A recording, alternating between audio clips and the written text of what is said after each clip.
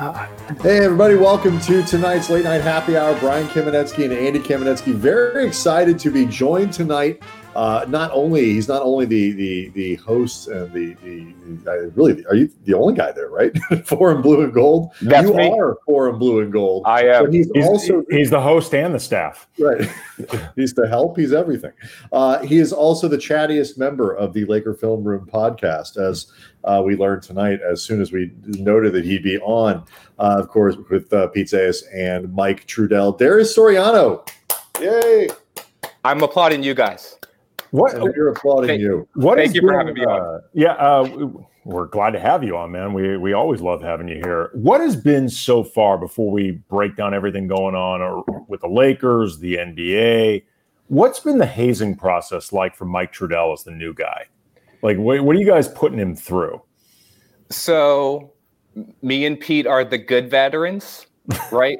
So we're not the guys who have filled Mike's car with popcorn or cut his mic out accidentally, right? So Mike, I'm going to speak kindly of Mr. Lakers reporter, Mike Trudell. He is a friend of the show. Yeah, he's a co-host. Yes. So we have not initiated Mike beyond some friendly ribbing before and after we start recording. And of course, in our group text thread, that is the LFR text thread.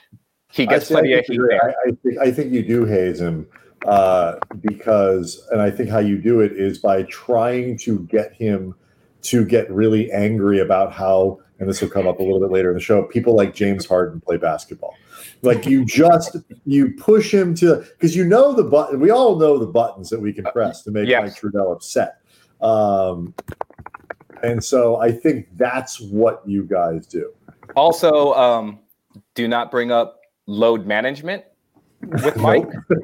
He is not a fan of load management. We worked on air with Mike for years. So, I mean, we know all of these different things. Like, we know all the pressure points. Like, if you want to send Mike off on a rant, like, we know how to do this. So we practically invented it. So, there have been a couple of Giannis MVP discussions that have come up on the pod.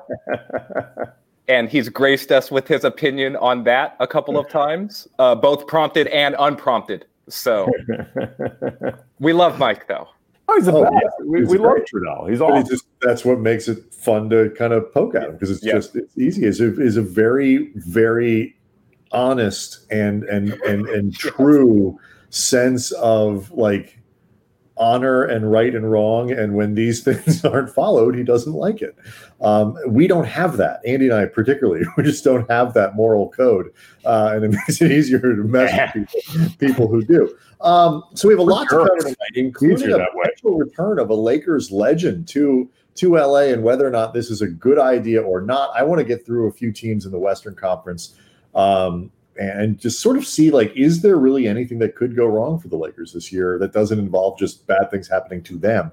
And you, Darius, on the most recent episode, most recent version, whatever it is, of the Laker Film Room podcast, made some couple really good points about James Harden and what's going on with superstars that we want to get into.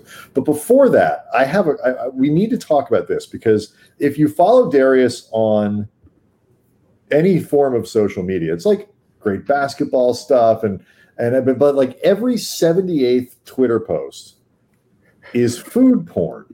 Yes. And we happen to get one of those tonight, and I believe I'm sharing it now.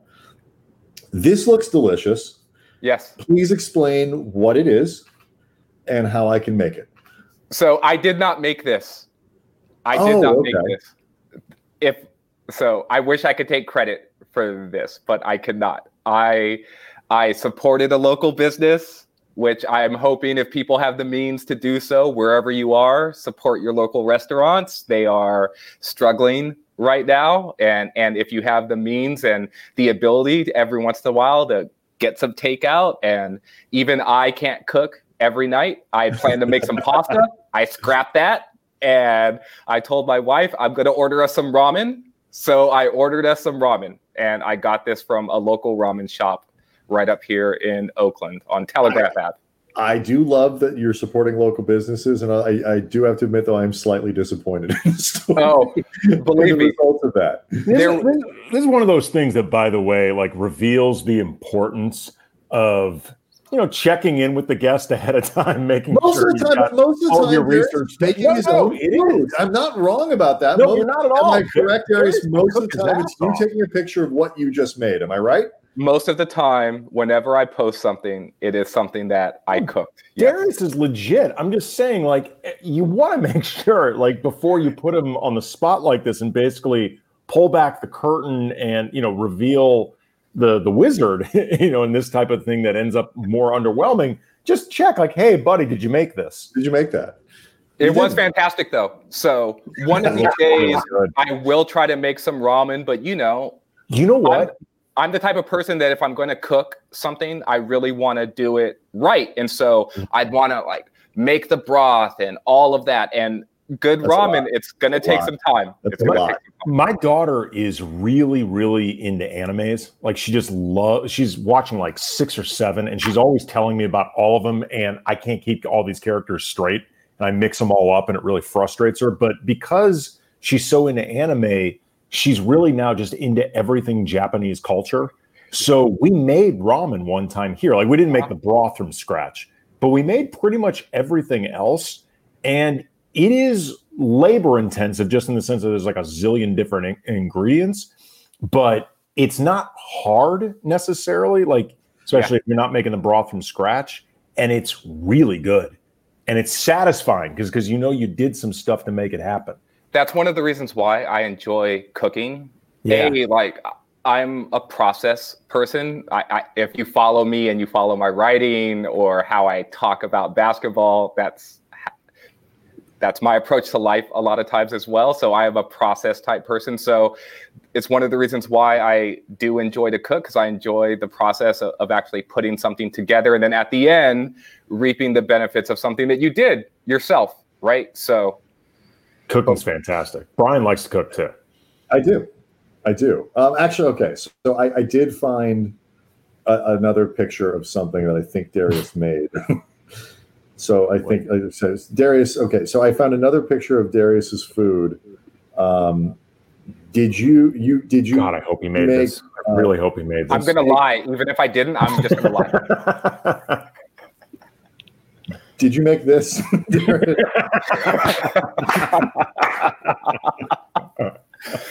I wish you would have showed the picture of the last food item that you shared from the last time. I was scrolling through. Oh, that one again. Yeah. Did you make this? No. Did you make these Big Macs, Darius? Unfortunately, I did not. Darius, did you bring back the McRib single-handedly? Are you making them all? Was this your power and influence? It's the power of the crock pot. That's a slow cooker. I think I rescued that adequately. All right. So like I said, a lot of things we want to talk about, but the Lakers. What I love about this season and what I loved about last season was that there was a tremendous amount of news that happened throughout the season, but very little of it was generated kind of by the Lakers. It was just stuff that happened either around them or to them. It was a very drama-free year. We were entering this season. Yes. Very little drama, a lot of contentedness. And it means to some degree, a lot of the storylines are mostly just like, I wonder how player X is going to play with player Y. And it's a lot of wait and see. One of the interesting things that popped up today is the potential return of Pau Gasol. The idea that Pau might want to come back. He expressed an interest in coming back to play and finishing his career with his brother Mark. Obviously, everyone in LA loves Pau. Yes. Is this a good idea? Like, I love Pau. Pau's my favorite human being that I've ever covered in sports. Is this a good idea, Darius? So I'm going to break out my yes and no very early in this version. The patented yes and no. The patented yes and no. So I'll start with the yes part. Yeah. So everyone loves Pau, right? And reuniting him with his brother to play for the Lakers. He could slap on that number 16 again. I think everyone, just from a nostalgia and from a feel-good standpoint, like that's just great. I do also think the Lakers could use an additional big man, like an insurance type of big man, though. The Lakers lost some size during the offseason. They essentially replaced 2 7-footers with one when Dwight and JaVale was traded. Dwight went to Philly, and now Marc Gasol is here. And then the other center is obviously Anthony Davis, and then you've got Montrezl Harrell, who I'm interested to see what role he actually plays with the Lakers, whether or not he plays predominantly a lot of center the way that he did with the Clippers, or if they move him around a little bit more and slot him next to AD or even next to Gasol in the majority of his minutes. Another big guy would be helpful, in my opinion. Mm-hmm. Big guys can get hurt. I'm with you so far. Right? They can basically just have insurance. AD gets nicked up or Marc Gasol gets nicked up. You need, someone gets in foul trouble. You need another big body. All of these things are great. So, sure, let's get another big guy. That was the yes part. That was the yes part. That wasn't the question. The question wasn't, is it a good idea to go get a big guy? So signing Powell specifically gets trickier. From my understanding, wherever he goes, he would want to play. Yeah. And I think that whoever the Lakers were to bring in, if they targeted a big man, there would be 0 minutes available on a nightly basis for that player. And that he would be, break glass in case of emergency, big man. And I do not think that's the role that Powell wants. I do not think that would be doing him any service on this specific team. And bringing him back as sort of this token big man or some victory cigar type of player, that's not the role I would want personally for, if not a franchise legend, a former icon star player who contributed to multiple championships. Like, I would just want something better for him. It was one thing when it was Meta or Ron Artest, and he was sort of on board with that role and the transition into mentor for younger guys and someone who got some minutes every now and then. The sense that I've gotten from what's circulating around Powell is that that's not necessarily the case with him at this point. And so the last thing I would want is to bring him in under the guise that he might have a different role, only when I already know the role that's available is not the one that he's looking for. Andy, what's Spanish for bait and switch? Yeah, I could ask my wife. She's fluent. When I think about this, I'm seeing right now on the chat, Donald Stonecipher is asking which team would actually give him significant minutes. My guess is not many, but that's not the point. Yeah. The point is what he would want from the Lakers.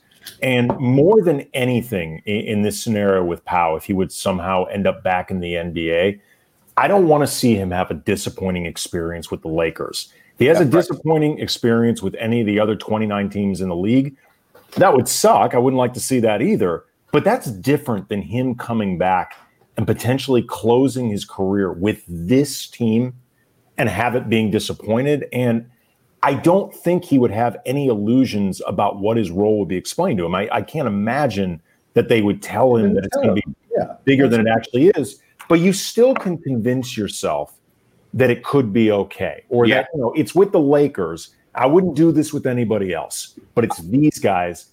And then you do it, and it doesn't sit right after a month or after 2 months. And I just don't want to see that with Powell. I don't want him in the Mitch Richmond role when Mitch Richmond was on the Lakers, right? Where Mitch Richmond won a final basket. I was going to say, unless he gets literally the final basket of a championship game. Remember when they clinched against the Nets, he got the last basket, which was really awesome. But even then, right, he was a bit player who saw literally no time, and the idea of him was much better than the actual what he was in actuality, right? And Powell deserves better than that. So to me, ideally, what would happen for a player like Pau, be it with the Lakers or with any other organization, is that you get closer to February or the buyout market. Maybe there's an injury or two around the league, or someone gets COVID, or something happens, right, where there is suddenly a role for him, very similar to what happened to Carmelo Anthony with the Blazers. Now, I'm not saying Pau would slide into like a starting role for a playoff caliber team, but somewhere where he could come on board, be valued, be a contributor, and end his career on terms that he would want to end his career on, right? And maybe that would be with the Lakers, or maybe it would be somewhere else, but I'd like to see him get that chance if that's what he's actually looking for. Let's see, like, you kind of got into, Darius, my big issue here with the idea of it. You mentioned COVID. And, I mean, I think the Lakers, I don't think, are set up, broadly speaking, to be more injury prone than most teams. I think they actually, they've got some dudes who are pretty reliable. They got a couple guys who you worry about a little bit. I mean, Anthony Davis himself said, part of the reason I signed the extension is I do get hurt sometimes. I wish he hadn't said that out loud and put that in the world, but he did. And so, but you talk about COVID. This is a season where, all 17 dudes who, that you might have, at your disposal, from the two guys on the two-way, the 15, if you use all 15, may need to play. And Pau is 40 years old. He effectively hasn't played in 2 years, and was on the decline when he was playing. And I don't know. I think you need a better player, to be perfectly honest. We all love Pau. That's not the issue. I think they need a better player. And I'd be worried you get into a situation where two guys get COVID and, somebody else is hurt. And all of a sudden this sort of ceremonial guy that you have around for practice, needs to play, and they have to cut him because they need a body. Well, it's tricky too. The Lakers are up against a hard cap. Right. And they haven't signed a 15th player for a reason. It's because they actually can't afford it at this point. They don't have the space under the salary cap or under the hard cap in order to sign a 15th player at this particular point. They're going to need to wait until later in the season when, as the season progresses, the veteran minimum prorates down, right? This is CBA nerd stuff, but it matters within the context of what the Lakers can actually do from a signing standpoint. And so any ability to sign Pau basically went out the door when Quinn Cook was signed. Now, assuming they keep him. Assuming they keep non-guaranteed, yes. Right, but basically when they rostered Quinn Cook, at least in this intermediary period, they no longer have the tools at this particular point to say we're going to bring in another player. So we will see what happens later in the season, but I don't envision anything happening in the next 2 weeks before the season starts. Right. And it's a little bit of a microcosm of the big question that the Lakers have been answering anyway, which is just, and it happens in sports and in everything. And, obviously in bands, is it good to get the band back together? Do you always want to get the band back together? Clearly it doesn't work in bands because that's where the expression came from. You can't get the band back together. It's not a great idea in sports. And these things always sound romantic and wonderful at the time. There's got to be a better way to honor Pau and bring him in or have him be.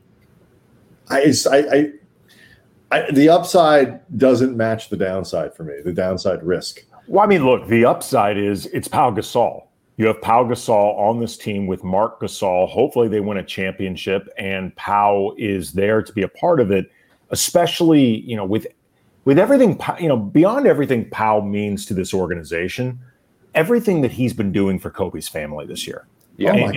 And the way he's been there for Vanessa and the three girls. And I mean, he's been a fixture at the Bryant household. And I mean, may we all have friends as great as Pau has been to Kobe and Kobe's family. Like, I mean, he's going to go into the Hall of Fame of Friends. Like, forget. I mean, none of this is a referendum on power. No. Of course and not. I mean, if it was anybody, if it was somebody who wasn't as beloved as a person as Powell, we wouldn't even be entertaining. No, of course. I mean, I don't think anybody would even take it that way. I'm just saying, when you were talking about the potential upside, that's the upside, is that Powell is there, and you want him there on several counts for this moment. Like in this particular moment in time, you want Pau Gasol there. But practically speaking, there are a lot of potential issues with it. And like I said earlier, not the least of which is I don't want to see this experience, for a variety of reasons, not end up what Pau wants.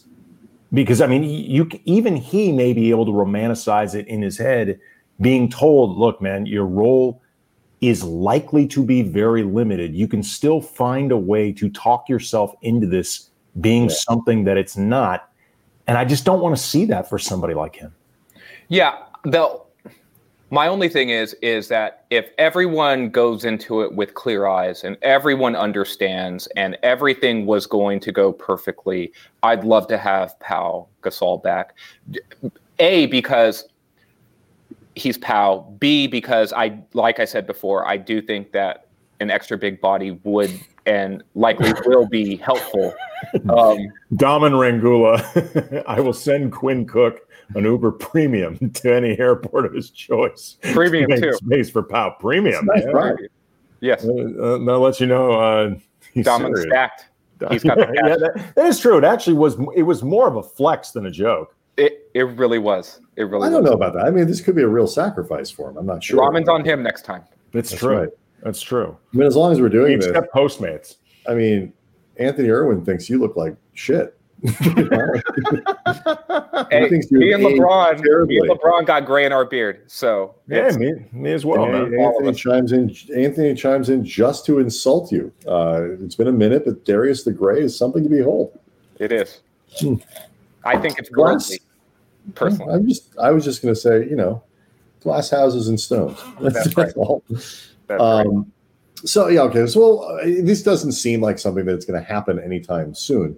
But it is a fun thing to talk about, and it gets to so many of the things that we love about sports, and we love about the people that we cover, the people that we cheer for, and like Andy said, sort of the romanticism of it. Before we get to the Harden stuff, which is fascinating, I was asked a question. I did Spectrum earlier this week, and was asked a question about other teams in the Pacific, that might threaten the Lakers. And fundamentally, I have trouble getting past the idea that if everything goes, there's a scenario in which we're arguing at the end of the year if the Lakers have both of the two best players in the NBA. Sure. And that, from an analysis standpoint, makes it hard to get past who's going to beat them. Like, we can't all be Pete and break down film and all these other things. Like, we don't need to. They have the two best players in basketball. When you look around the rest of the West, Darius, do you see teams that, whether it's just how they might match up with the Lakers or whatever might be, that give them a real threat? I mean, is it just the Clippers? Are there others when you start to go down the conference? I mean, the Clippers are obviously a really good team. We all love, well, I'll speak for myself. I love to get a joke off every now and then at the Clippers' expense. And there are times where they make it easy for us. You should have been here Friday to get those jokes off. With Daman. Oh. He went on like a 7-minute soliloquy. Was he roasting? Oh my God. Yeah. It was like when you go to like the Comedy Store and they're like, you got a tight five? And like, yeah, except it was all Clipper slander. Like that was his tight five. He picked out Paul George from the crowd, huh? It started.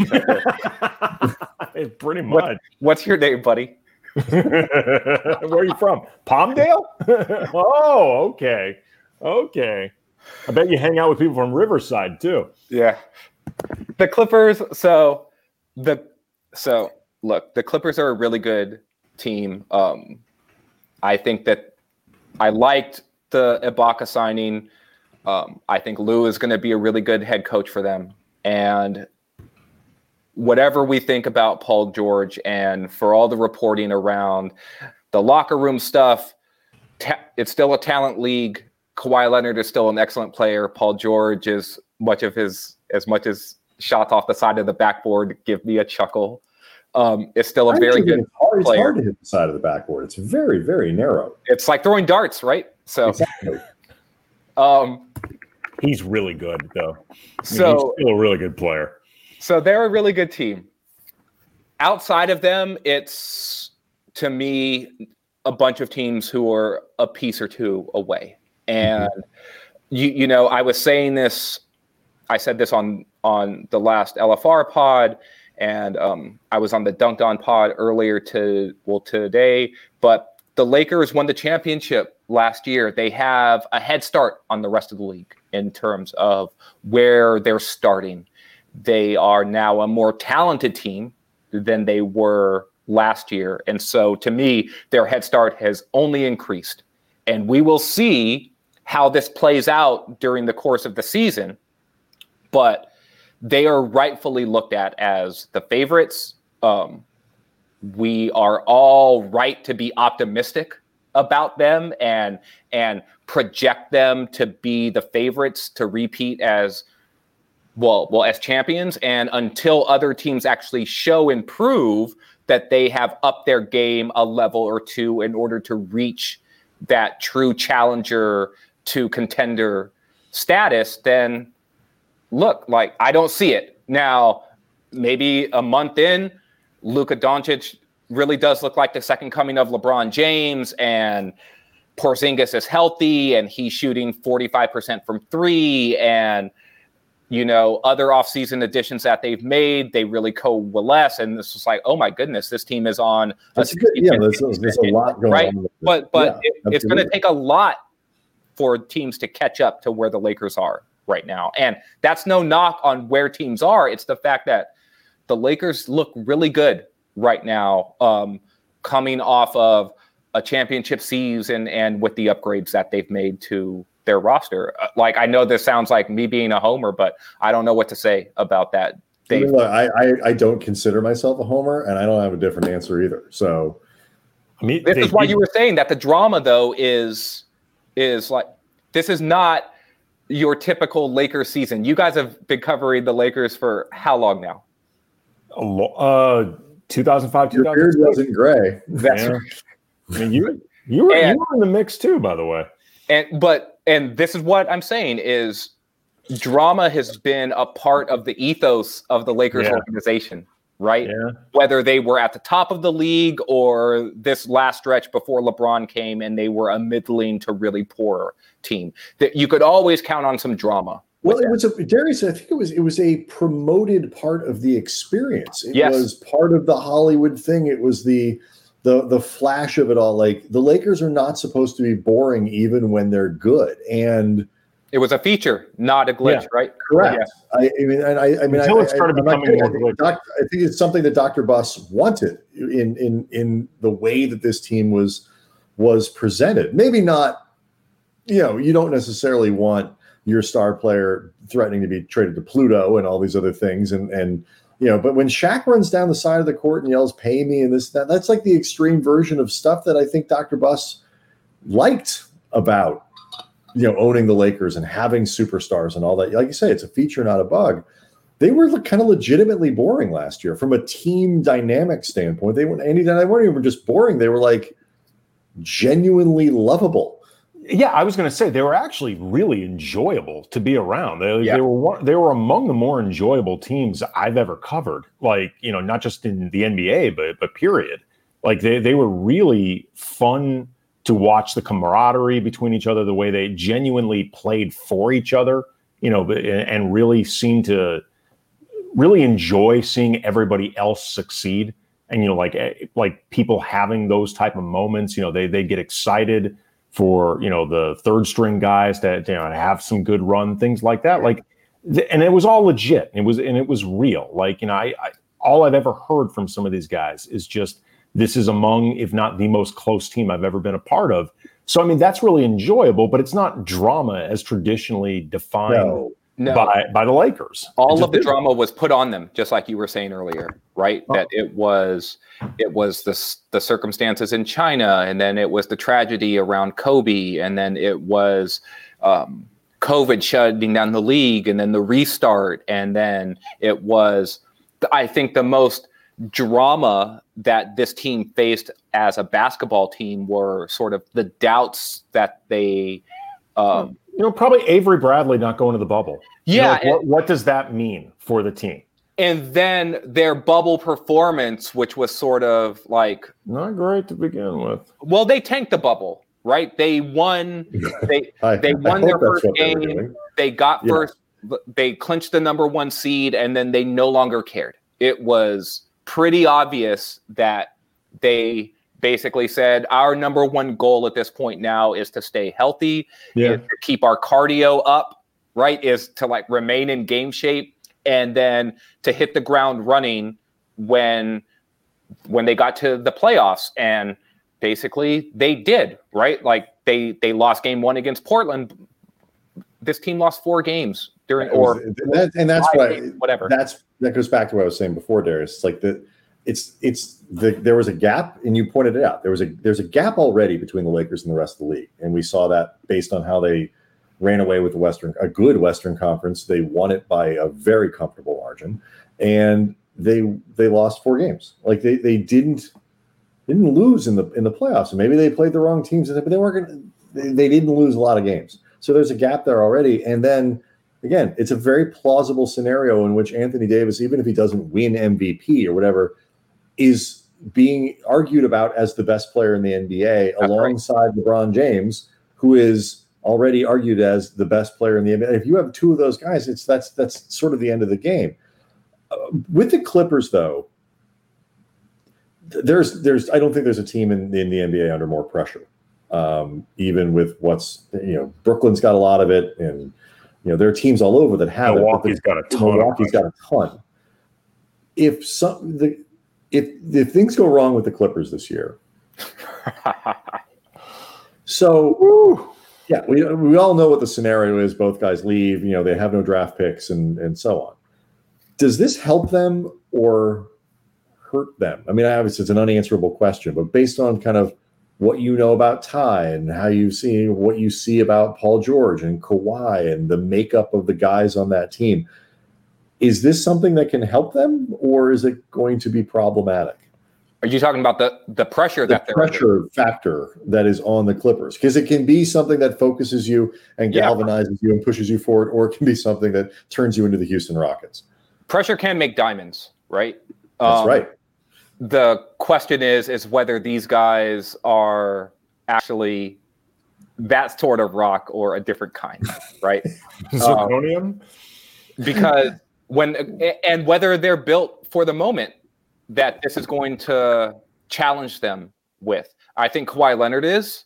I think Paul George has had his moments in the playoffs, but they came earlier in his career. And, he went, like, I don't want to come off as some Paul George defender, but he went toe-to-toe with LeBron in the Eastern Conference when Frank Vogel was his head coach, and he looked poised to compete at that level. Now, this last stretch of playoff opportunities that he's had, they have not gone that way, but Paul George has it in him. Whether or not he's able to summon that in the big moments now remains to be seen. The thing that I would argue for the Clippers that is going to be more problematic for the Clippers than the pressure that they're facing is just whether or not their roster at this point is balanced and good enough, right? So they have Kawhi, excellent player. They have Paul George, who is a step below Kawhi, but still an excellent player. And then where else is the top-end talent? Where else is the top-end two-way talent? Are their role players going to buy in? Do they have enough ball handling and shot creation and leadership? Do they have enough athleticism in their front court? These are questions that the Lakers specifically are going to test them with, and other teams are going to test them with as well.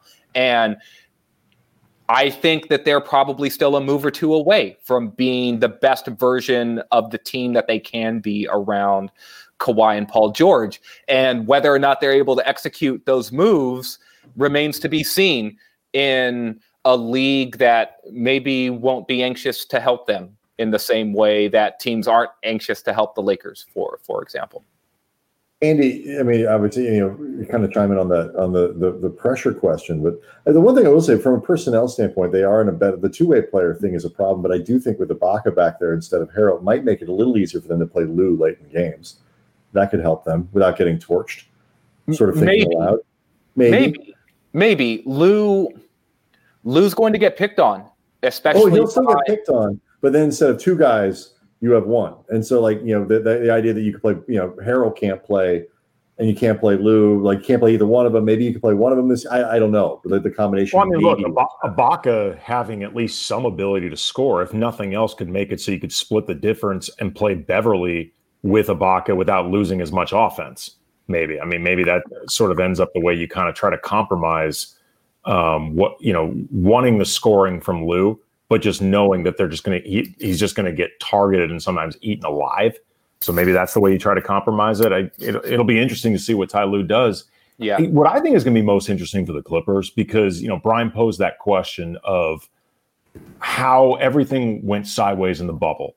What does that do for this team? Is it something that galvanizes them? Is it something that just torpedoes them and sinks them even further? I feel like the question is really just all of these guys, how much are they willing to go outside their comfort zone? And how much are they willing to accept something that doesn't necessarily make them as comfortable or happy, but they know is best for the greater good?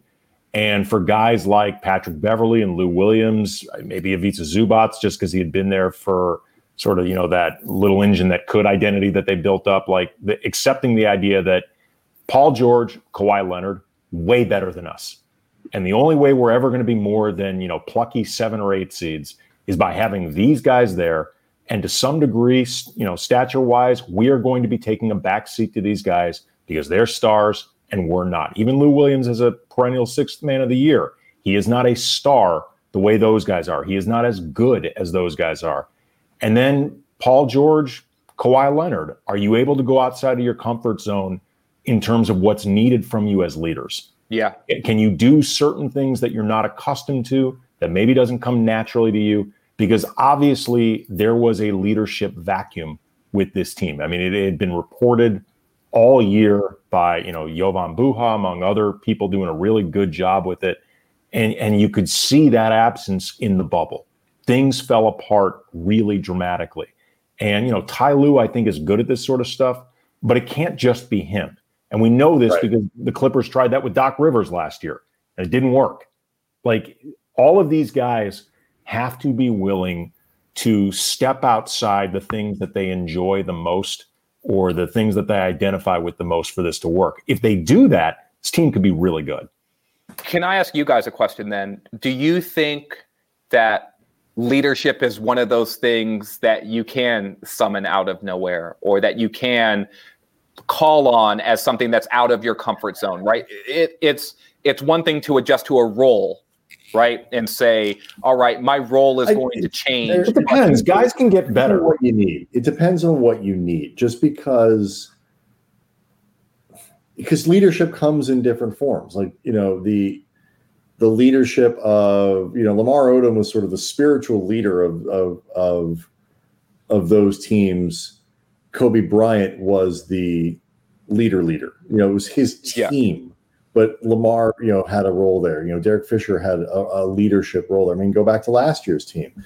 There were people who led in different ways for different things. It's very obviously the tone and all these things were set by LeBron. There's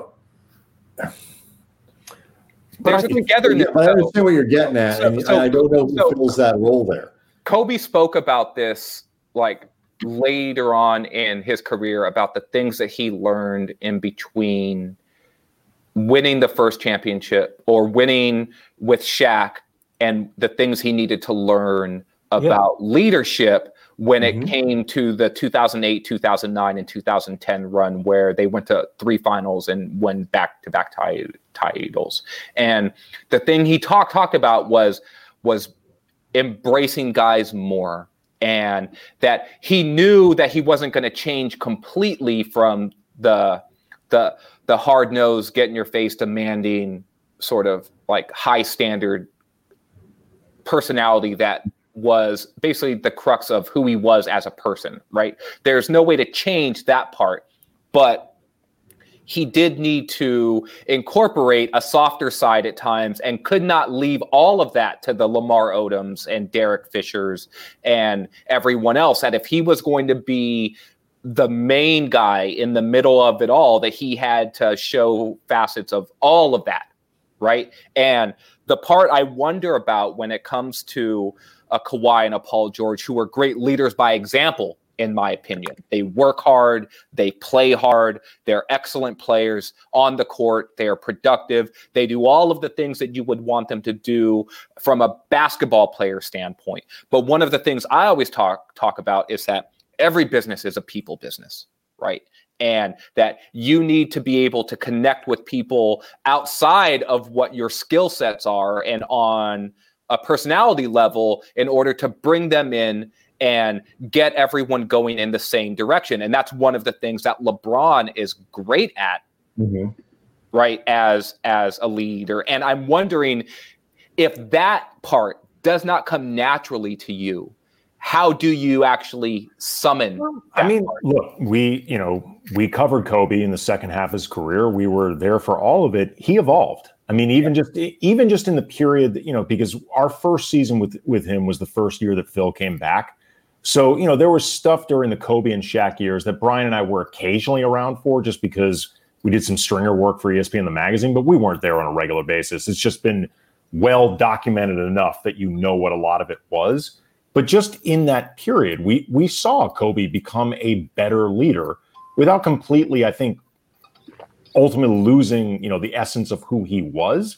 And, right. Kobe was only going to be so much of a pat you on the ass leader. I mean, that's just not who he is by nature. But he adjusted. He got better at understanding his teammates and what they needed from him.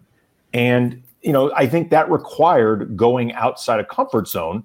I think the difference, though, is that, Kobe already had so much agency within the organization. Yeah. But also, too, and I think this really helped, guys like Lamar and, Fish, Bynum, Luke, Sasha, these are guys that have been with Kobe for a while.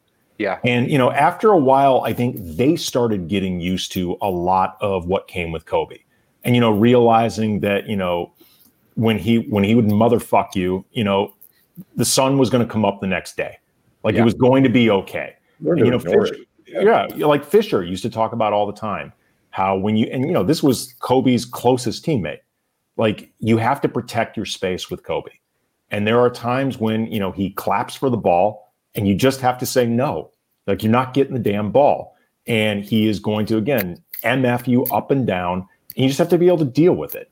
But at the same time, you learn that Kobe didn't want pushover teammates anyway. As much as he wanted you to give him the damn ball every single time, he also would respect guys that wouldn't do it. Like, you needed to do something good with it. You weren't going to give it to Kobe. Like, you needed to make sure that there was a purpose behind denying it. But ultimately, he'd respect you more. And, the point being, he learned to go outside his comfort zone on some levels. And I think, Kawhi is going to have to on some level. I mean, he's not going to become a rah-rah speech guy. I mean, he says 6 words the entire season. But he's going to have to do something. Paul George is going to have to do something. Like, they're going to have to create some type of connection with these guys. Yeah. The thing that I'll always point back to Kobe too is he was in his own way naturally charismatic, and that draws people in regardless. Right. Yes. And so he had something that people gravitated to and looked up to in a lot of ways. And that is already a step in the right direction in terms of getting people on your side and sort of building community. I'll be very interested to see how this plays out with the Clippers this year. I think on a lot of levels, a player like Montrezl Harrell was scapegoated from his performance to the bubble to some of the early articles that came out last season about him being maybe more honest than he should have been potentially in the locker room about the team dynamics, and that rubbing maybe Doc Rivers the wrong way or players behind the scenes the wrong way. And the locker room is tricky that way, and navigating that can be hard, right? But again, that's where you need leaders to sort of step in and circle the wagons and close that stuff down to make sure that everyone gets back on the same page. Thankfully, like we've been talking about this pod, like these are no longer Lakers issues, seemingly, right? No. And they belong to other teams, and that's one of the joys. The state that the state that the Lakers are in right now, where both of those guys are locked up. Yeah. Or happily locked up, by their own choice. Like there was no, back against the wall, some sort of weird leverage play. Like LeBron was like, hey, let's tack on another year. Why not? They knew what they were signing. Yes. And, wanted to. And, you can break down the reasons as to why and all that, but it just shows the place that the organization is in right now relative to where it was 2 years ago is pretty stunning. And it also speaks to the challenge, I think, that faces the rest of the league, because there's always that hope when you talk about great Lakers teams that something will combust from the inside and help us catch up if there's a gap. And that doesn't seem to be something that's going to happen. I want to make sure we have enough time to talk about the Harden stuff. Speaking of combustion. Yes. That situation is fascinating, in part because of what it does to the Rockets, in part because of the ideas of the mechanics of trading James Harden, in the conversation that it's raised about player empowerment. And I know, Andy, that was something that you wanted to get into, just this idea of empowerment and responsibility and some stuff that you guys were actually, Darius, talking about on the pod the other day. Yeah, you guys had a really good conversation about this, you and Pete and the, I guess, not very hazed Mike Trudell. And just what was spent a lot of time talking about James Harden, which is a form of hazing to Mike Trudell. That is true, actually. In some ways, just making Mike be a part of the conversation, that is the hazing.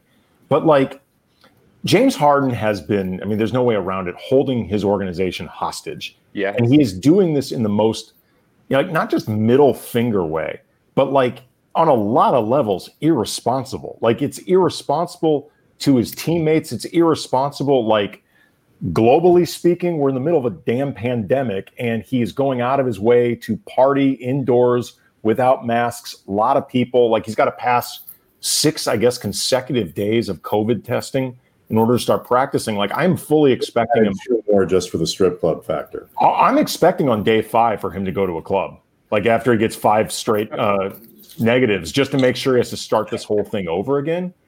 And like, this is like, the player empowerment movement, on steroids, what we're seeing right now. And I'm a big believer in, the player empowerment movement, and that these guys have earned the right to have this sort of leverage, and that for a while that balance of power was really out of whack. And I have no issue with these guys trying to wrestle it back towards something a little more equitable. I have no issue with guys moving around. I have no issue with guys demanding trades, that sort of thing. But I do wonder, though, if we're reaching this place now, and we've seen elements of this over the last couple of years that have kind of manifested itself with James Harden. If we're reaching this place now where the player empowerment movement includes no accountability for the players and no responsibility for the players in terms of the power that they actually have, where it's like power that feels essentially unchecked. And that's a dangerous thing, like in any scenario, not just the league. I mean, we've lived through 4 years of what it looks like when someone in great power doesn't seem that interested in the accountability part of it. Like, it's bad. And like, you look at Kyrie Irving, with this, I don't know, whatever the hell it is, media thing in Brooklyn. But like, that's actually part of his responsibilities as a franchise face. And like, I don't give a shit if he's shining the media because I'm in media. I don't care. Like, most scrum stuff is kind of stupid, but like, you're leaving your teammates out there to deal with your bullshit.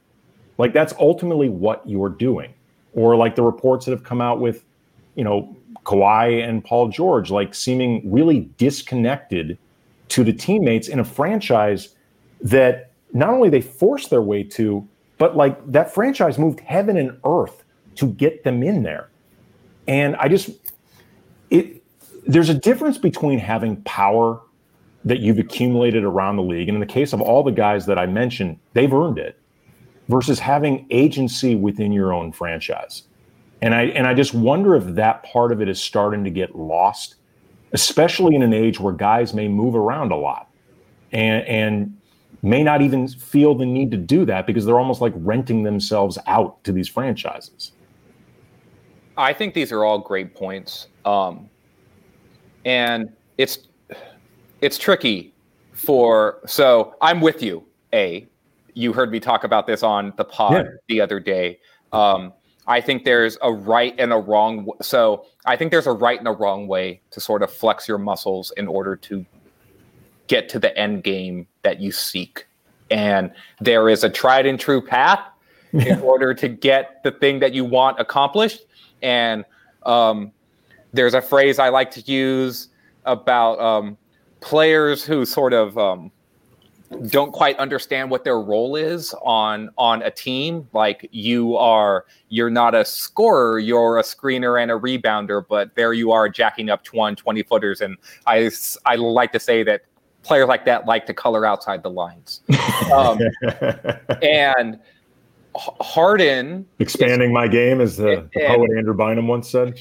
Yes, and Harden is definitely coloring outside the lines at this point when it comes to the approach that he's taking in order to get himself out of a situation that he no longer desires.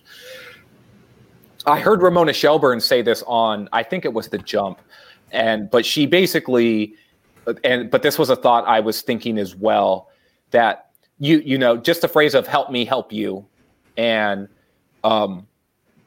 so report to camp on time, right?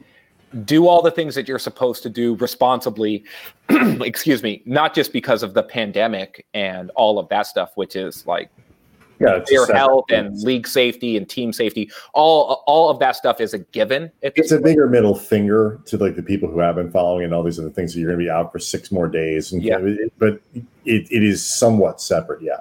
But come to camp on time, take care of your obligations, and show up and continue to make your point in the exact ways that are available to you every single day as a professional basketball player. I remember seeing footage of this. I was not old enough, and I've read accounts of this. I remember when Magic Johnson came right out of a basketball game and was in the locker room and was basically just like, I think I want to be traded. Like, I really can't do this anymore. The style of play, yada, yada, yada. And it's either me or something else has to change. And then guess what? Shortly after that, the head coach got fired and Pat Riley was inserted as Lakers head coach.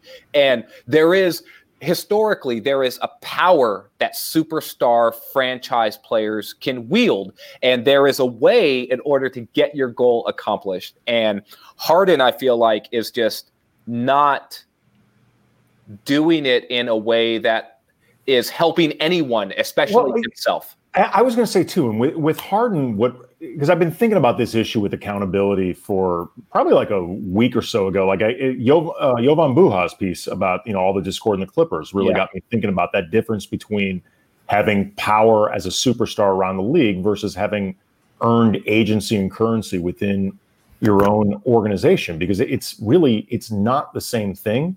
But when you look at James Harden in particular, it's like, again, I cannot stress this enough. I have no problem with him wanting a trade out of Houston. I have no problem with him, in theory, exercising the leverage that he's accumulated through his talent. through that power, because he is one of the most talented players in the league. Top 8 player in the league, top 7 worse. Right. At the same time, though, and again, this is what I talk about, at least in part with accountability, you're talking about a guy whose franchise has redone its roster 2 or 3 times, like in the last 6 years, bringing in new A-lister after new A-lister, all at James Harden's request. By all accounts, this is stuff James Harden was, not just signing off on, saying, go do this. Go get Dwight Howard. Go get Chris Paul. Go get Russell Westbrook. And it never works out. And you have to at least, as a responsible superstar, be aware of that. Like, okay, this isn't working. I want out. My owner seems like he's, at best, kind of an ass. At worst, he might be kind of broke. I mean, whatever. There's a lot of reasons he could want out, and that's fine. Yeah. But he seems completely oblivious to the idea of, you know what? This mess is in part because of them catering to me. They really have been catering to me on all these accounts, which doesn't mean I owe them a damn thing, because he doesn't. But at least have some sort of accountability for how you go about doing this, because you're not a blameless party here.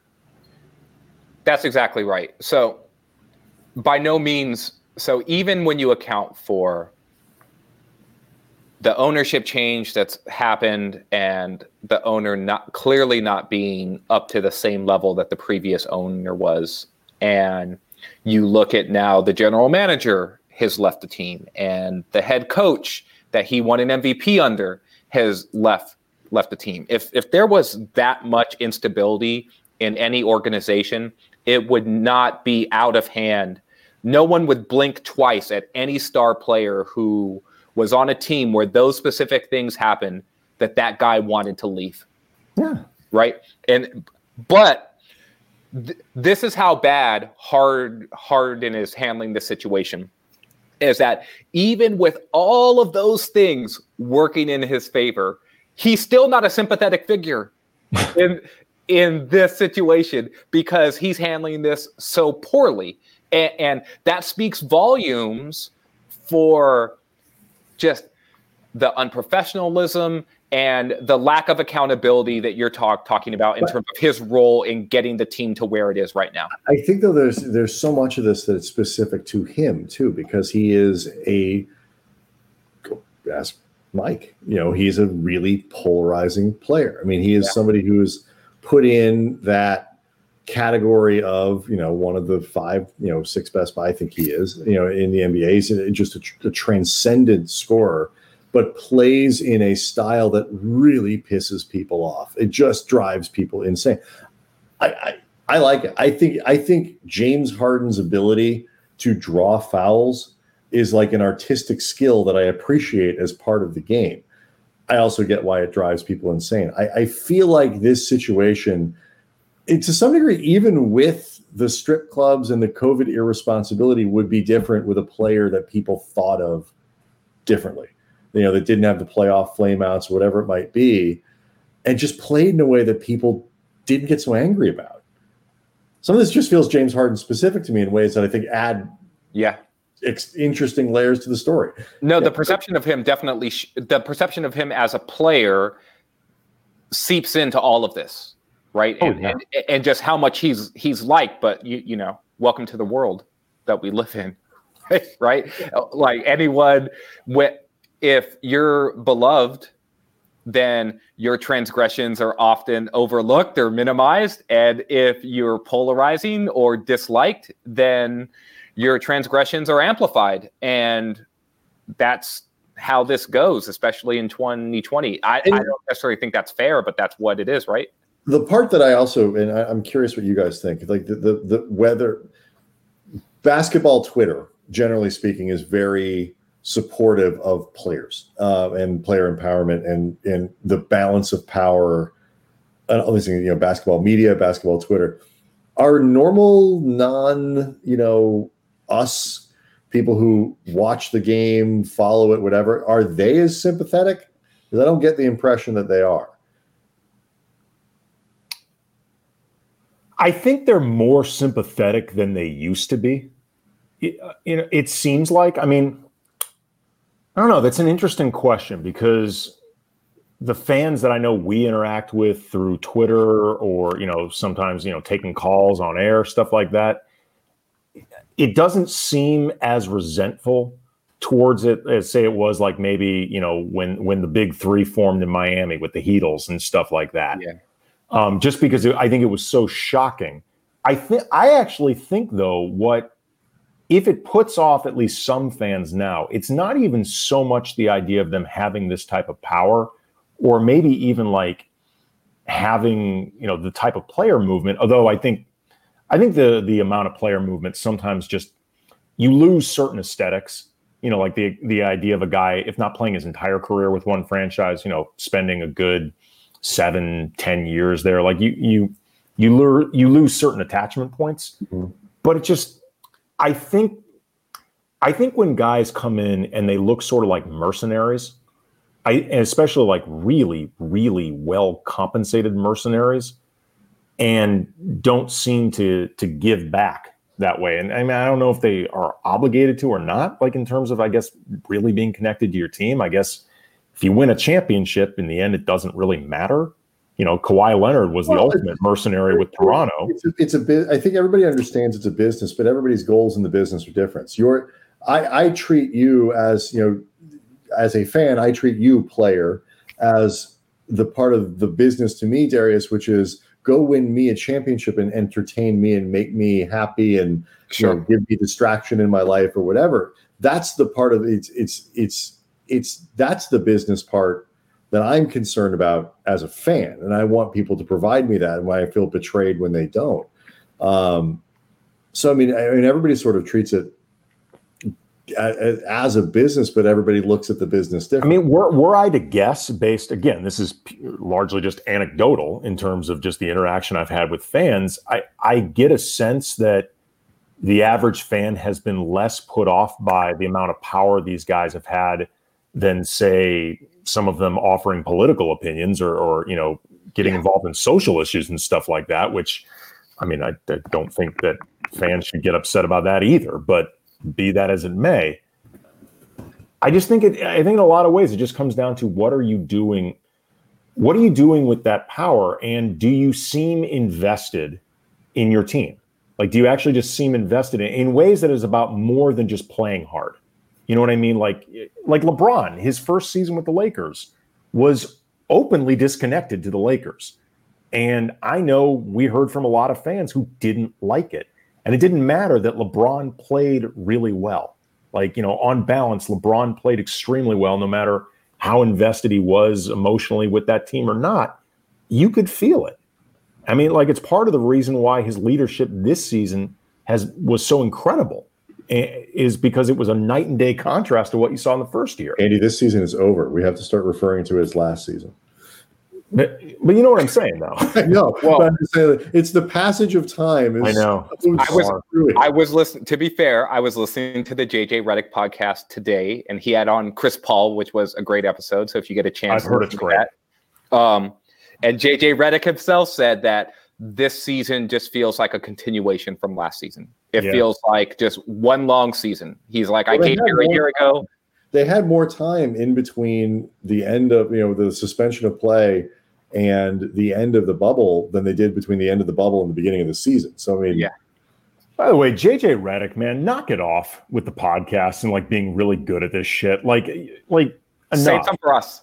Exactly. Enough. It's like for us. It's like every time Kareem writes an article, I'm like, God damn it, man. Like, it's embarrassing that I've ever gotten paid to write anything. Like, just stop. Like, you have 6 MVP awards and 6 championships. You don't need. You're a documentarian. Like, you're a historian. Like, you want to kick it like what this is? He was on the Veronica Mars staff. Like, I'm not even kidding. He was on the writing staff for Veronica Mars. Yes, the specificity of Kareem Abdul-Jabbar is like stunning.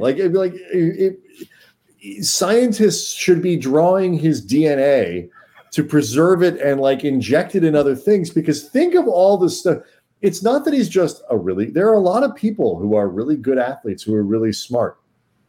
not all of them are 7 feet tall with that kind of grace and to have the intellect and then the variety of it's like why like that shouldn't be able to happen. Was also great in Airplane. Yes. Excellent comedic timing. Fought Bruce Lee. Come on, man. Seriously, enough. It's gauche at this point. Like it's not fair to the rest of us. It's not. Like seriously, like every time because he writes on like such a wide scope of issues, and it's always incredible. And I'm like, dude, just stop. Like here's a movie review. Yes, like he's better. He's like as good as Kenneth Turan or something. I'm like, stop it, man. Like, I should say too, it was actually Kareem who made that ramen. As Sean Highkin points out, Kareem was on with Mark Maron a few years ago. They talked only about jazz. I think Andy, that would have been when he was promoting his jazz book. Yes. Again, go after yourself. I interviewed. What are you doing with your jazz book? 6-time MVP Kareem. I interviewed Kareem. God, I can't remember if it was the beginning of 2020 or part of 2019 because as we talked about, time is just a blur. But it was about a documentary that he made about Black soldiers in the Revolutionary War for History, the channel. And it's great. Okay. Like, it's an incredible documentary. I'm just like, okay, kudos. Stop. Just stop it. Where does he focus? Like, we talk a lot about, Kareem does get bypassed too often and too easily in the GOAT conversation for the NBA. I think if you expand it out to just greatest basketball career of all time, then Kareem, I think, starts to get there. However, like, we gloss over Kareem in the NBA conversation too much, but this is a good question from A1BY. Where does Kareem fall in just like the GOAT ranking for all-time impressive human beings? Because like, who competes with that package? Jazz documentaries, jazz books, Revolutionary War projects. Sounds ridiculous. No, it does. It's not, and you know what? Not even a 6-time MVP. He invented the skyhook. He was a civil rights. He was a civil rights activist. Yes. I mean, like this is like when you think about that movie, but might be on the Mount Rushmore, to use the stupid sports cliche, of just humans that have ever walked the earth.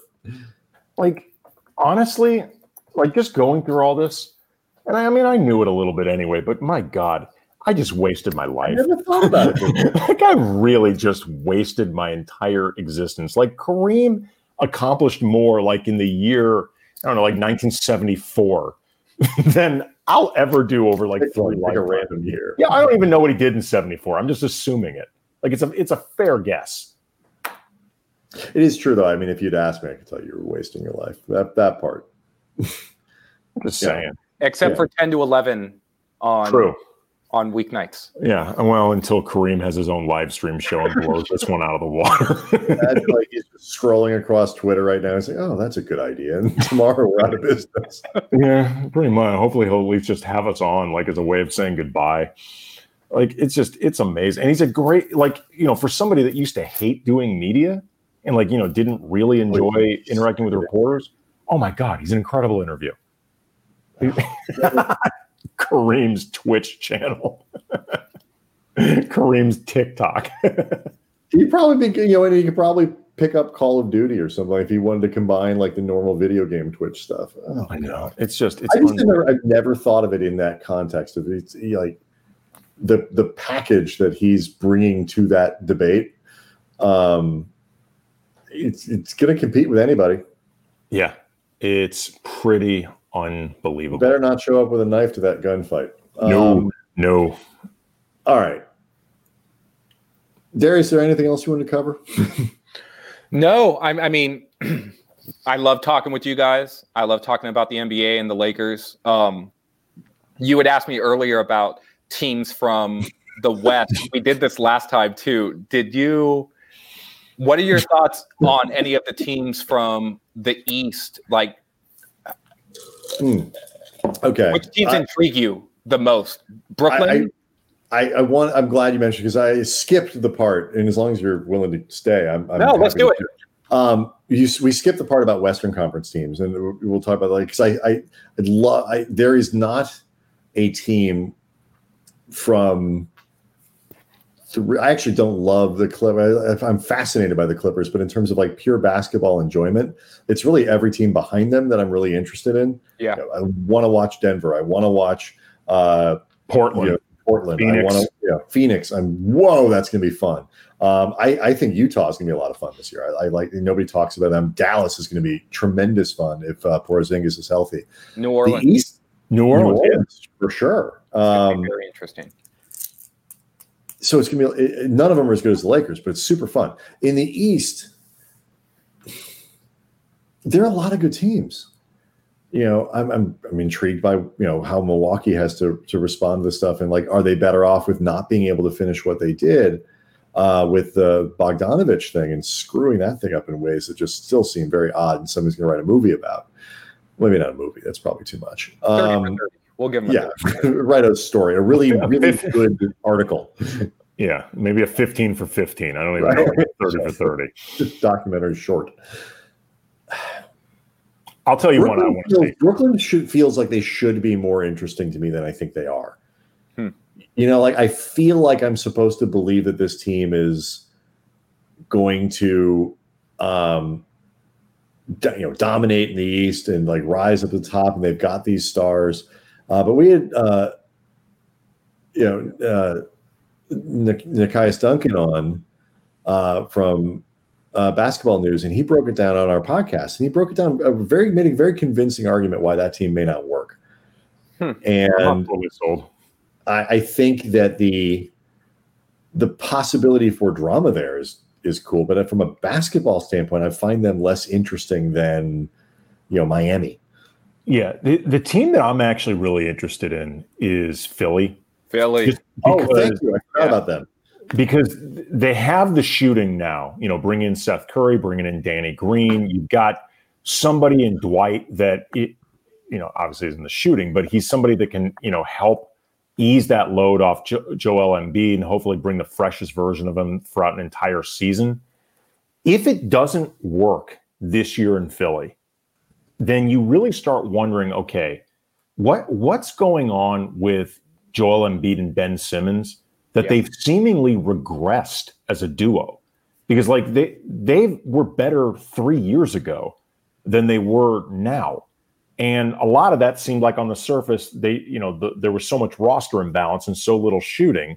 But now that you've got, Seth Curry, Danny Green, Tobias Harris, I think in a better role this year than what was there last year.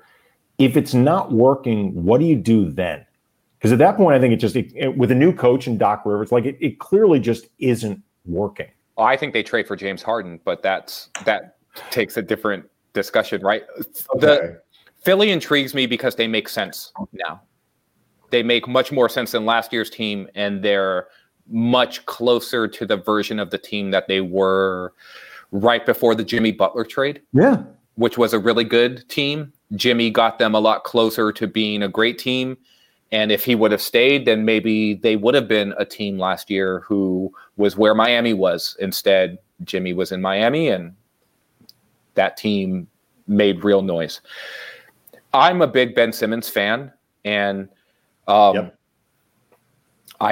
just think that he's a wonderful talent, a two-way player. And Embiid is in a league that is going away from players like him. He is still the one guy who reminds you of why players like him were in vogue in the first place. Yeah. And that just those two guys alone intrigue me. But when you surround them with better shooting, it starts to make a lot more sense. Well, one of the things, again, that was just an extraordinary long answer I gave before to forget ultimately the team that I was thinking about. Philly's really the only team in the East, maybe the only team in basketball, where the gap between what they sort of are based on where they finished last year and what they could be if things line up with this sort of revamped lineup and all these other things is massive. Where they go from kind of middle of the pack Eastern Conference team that maybe can, maybe make a finals if everything goes to like, holy shit, like that's enough talent to win things.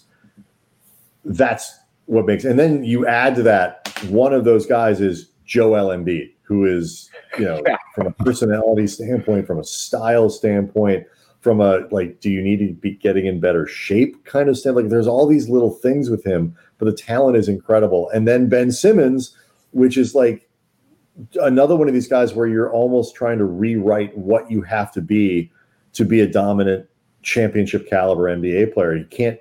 She doesn't shoot jump shots. Like, can you have your second best player, your 1A, whatever it is, because he's so good defensively? Can you have a guy who? I mean, look, that's the big question with Milwaukee, and Ben Simmons isn't as good as Giannis, and that's the question that plagues Milwaukee right now in terms of their whether Giannis can make a jumper. No, Giannis takes jumpers like Larry Bird. But that's my point, though, is that right. But that's my point, is that if it can't work with Giannis, with the type of jumper that he has, then you decide that it ultimately can't work with Ben Simmons at all. If you put the right personnel around it, because like Darius, the question of can you win with this player as your best player? Can you win with this player as your second best player? Is can you win with this guy as your quarterback? Whatever it might be is yes is always the answer. If or as Darius Soriano might say, yes and no. Sure.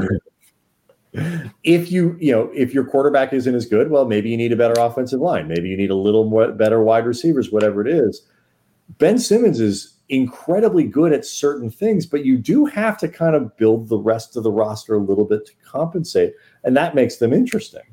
They took steps in that direction this offseason, which is why they intrigue me. I'm not going to – so I didn't hear what Nikias said about the Nets. Basically, he doesn't buy the defense. I don't.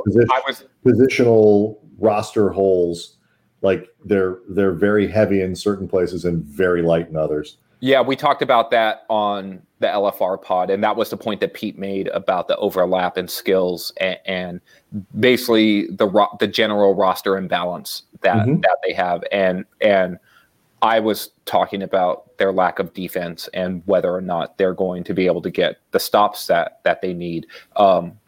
There's also a weird hierarchy there with DeAndre Jordan and whether or not that carries over to this season and Steve Nash's first year. I'm a big Steve Nash fan, and I think that he was a fantastic player and a great communicator. And you can tell when you listen to him talk that he's just super thoughtful. And I think those are traits that you really need as a head coach, like a good communicator. Those were things that I did not know Frank Vogel possessed in the way that he proved he did last season. I didn't know either. That were very beneficial to the Lakers' success. And so I have high hopes for Nash, but it's a tricky situation up there. The only other thing I wanted to ask you about the East was how big of a deal will it be this season if Giannis actually does not sign this extension? Oh God, it's just going to be hanging over everything. I mean, it will be talked about non-stop. I mean, it will never. We saw what happened with Anthony Davis. Yeah. I mean, it was a little bit different because after a while, it's very clear he wanted to leave. Right, we knew that he wanted to leave, and although I will say this, a lot of people have said that all things being equal, in a perfect world, AD would have liked to stay in New Orleans if there was a way to actually win there. He wasn't opposed to it on just the issue of market size, like something like that. Like if New Orleans could have put a winner around him, he was at least open towards staying. I think that's the Giannis feel. Right. I mean, by everything I have ever heard, Giannis would like to be convinced to stay in Milwaukee. Like he doesn't have a burning desire to leave because he wants to be in New York or LA or Chicago or somewhere like that. Like he's more than happy being in the market that is Milwaukee. He just wants to be convinced that he can actually win. And this will be hanging over everything. So let me ask both of you.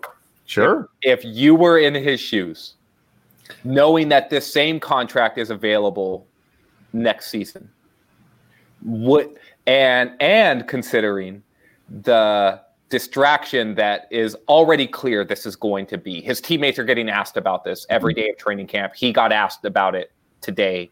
I mean, dude, guys in Brooklyn get asked about Harden. Yeah. So, I mean, he's going to be asked about this. Are you asking me, were I Giannis, or me, yes, were I me pretending to be honest? Because this, to me, is one of the great things that really does separate who these guys are versus who we are. Because how much are we talking here? It's like $250 million or it's some crazy. Like if somebody had a piece of paper that I could sign and I would get $250 million, I would literally stop moving. Like if I'm walking down the street, I move away from the street and I lean up against a building. I don't move until somebody delivers me a copy of that paper so I can sign it, because I could get hit by a bus. I mean, anything could happen. Yeah.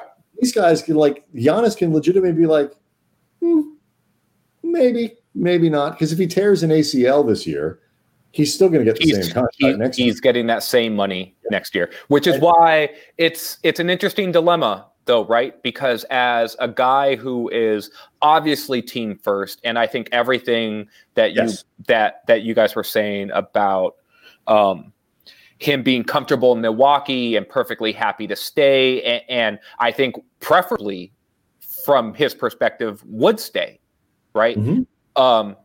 The downside is more the uncomfortableness of what this hanging over everything is, and so it's interesting to me about whether or not he actually signs it. It's sort of a twist on the same, this is player empowerment.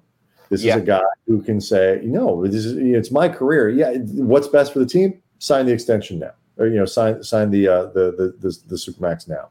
What's best for me might not be that. So if you choose to do what's best for you, which they all should, yes.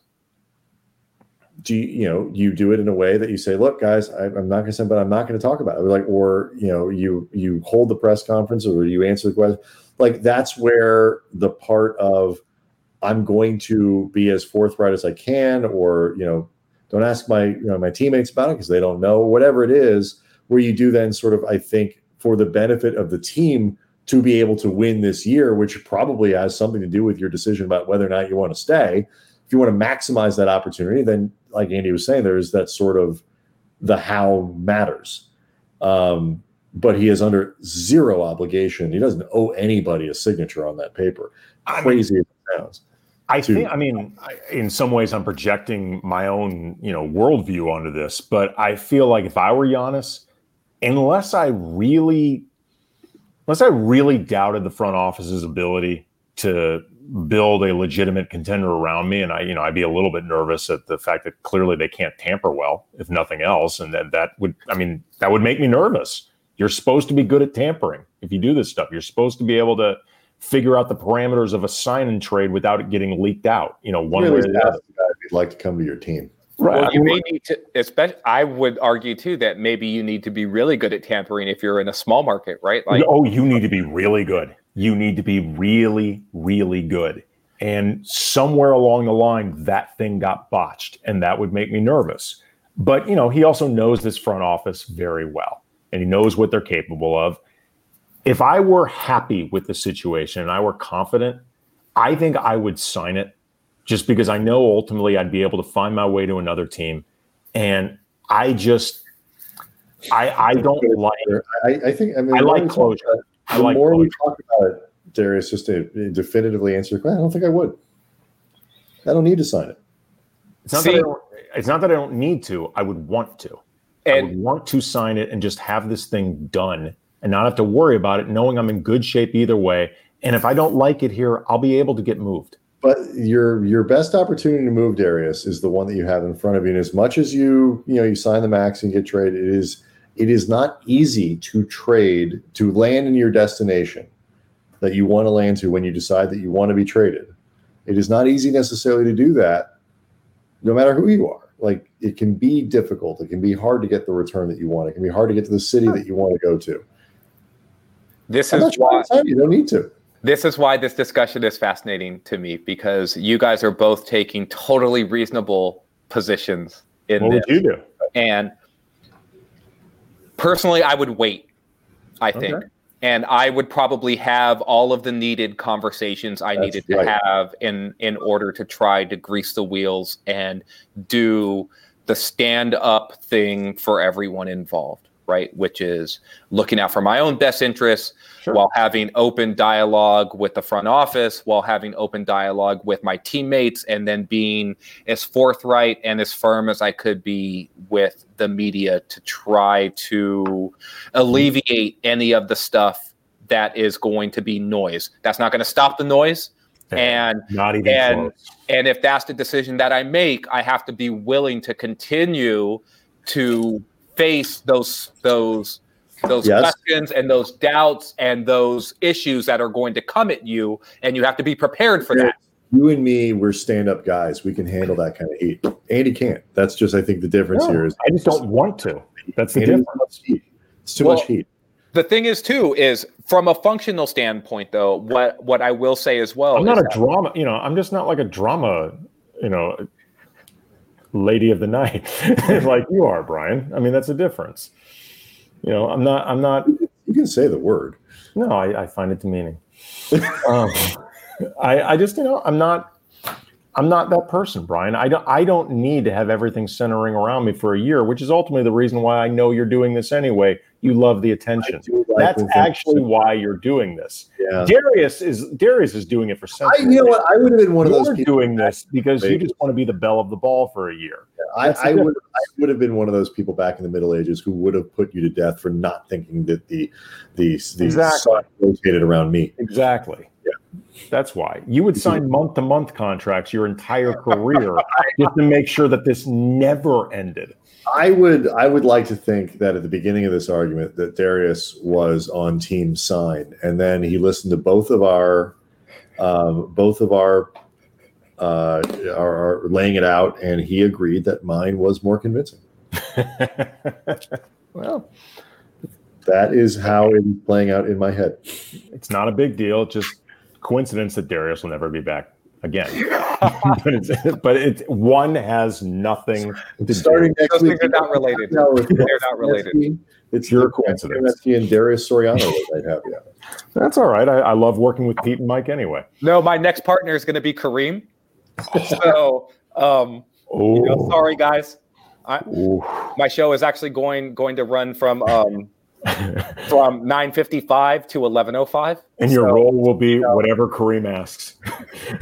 Whatever Kareem says it is. God, that will be your role. We try to have a variety of people on this show. The amount of prep that you'd have to be able to do to be able to just keep up with the people Kareem would be able to get. Oh, I'm not going to lie. The interview I did with him about that documentary, was intimidating. It was very intimidating, in part because I was like, "Oh my God, there's so little about the subject I actually knew." Like it really was. Whoa! There was a Revolutionary War. I'm not gonna lie, man. Let me take some notes. Revolution for who? The fear of asking Kareem a really stupid question lingers over you a lot in a long form interview with Kareem Abdul-Jabbar. That hangs over you quite a bit. Basketball, eh? Yeah. How'd that go for you? Yeah. GOAT. This is something we need to explore. The all-time GOAT human being, impressive human being list. That is something maybe we don't get into it with Bernardo Ruiz only because we hadn't thought about it. We had a conversation with Bernardo Ruiz, the documentarian. The new 30 for 30 is coming out next week. He directed it. It's called The Infinite Race. We're going to play our interview that we did with him tomorrow night. We'll also talk a little football. This is me rapping, by the way. I'll be honest with you. I'm tired. Just taking control of this thing. But so we'll have our interview with Bernardo Ruiz. It is a fascinating 30 for 30. Check it out. The trailers and stuff. It's really good. It's really, really good. And we'll talk Rams Patriots Thursday Night Football. Andy and I are playing each other this weekend in the fantasy playoffs. That will probably come up. Yes, it will. Who's been lurking on the chat, probably wondering what he's getting into. Yeah, Sean Hyken's going to be with us Friday. We're very excited. And Darius Soriano, thank you so much. Forum Blue and Gold is where you read his stuff, and the Laker Film Room podcast is where you listen to him talk. And we always appreciate the time, man. Especially you sticking around for a while, man. Thank you. Thanks for having me. And I don't think it would be any other way that we go long on a day where I am here. So it's true. You know what? Harrison Fagan predicted it. So there you go. Harrison. We did get to talk, which was not what he predicted. Sure. We will see everyone tomorrow. Dank u, Nederland.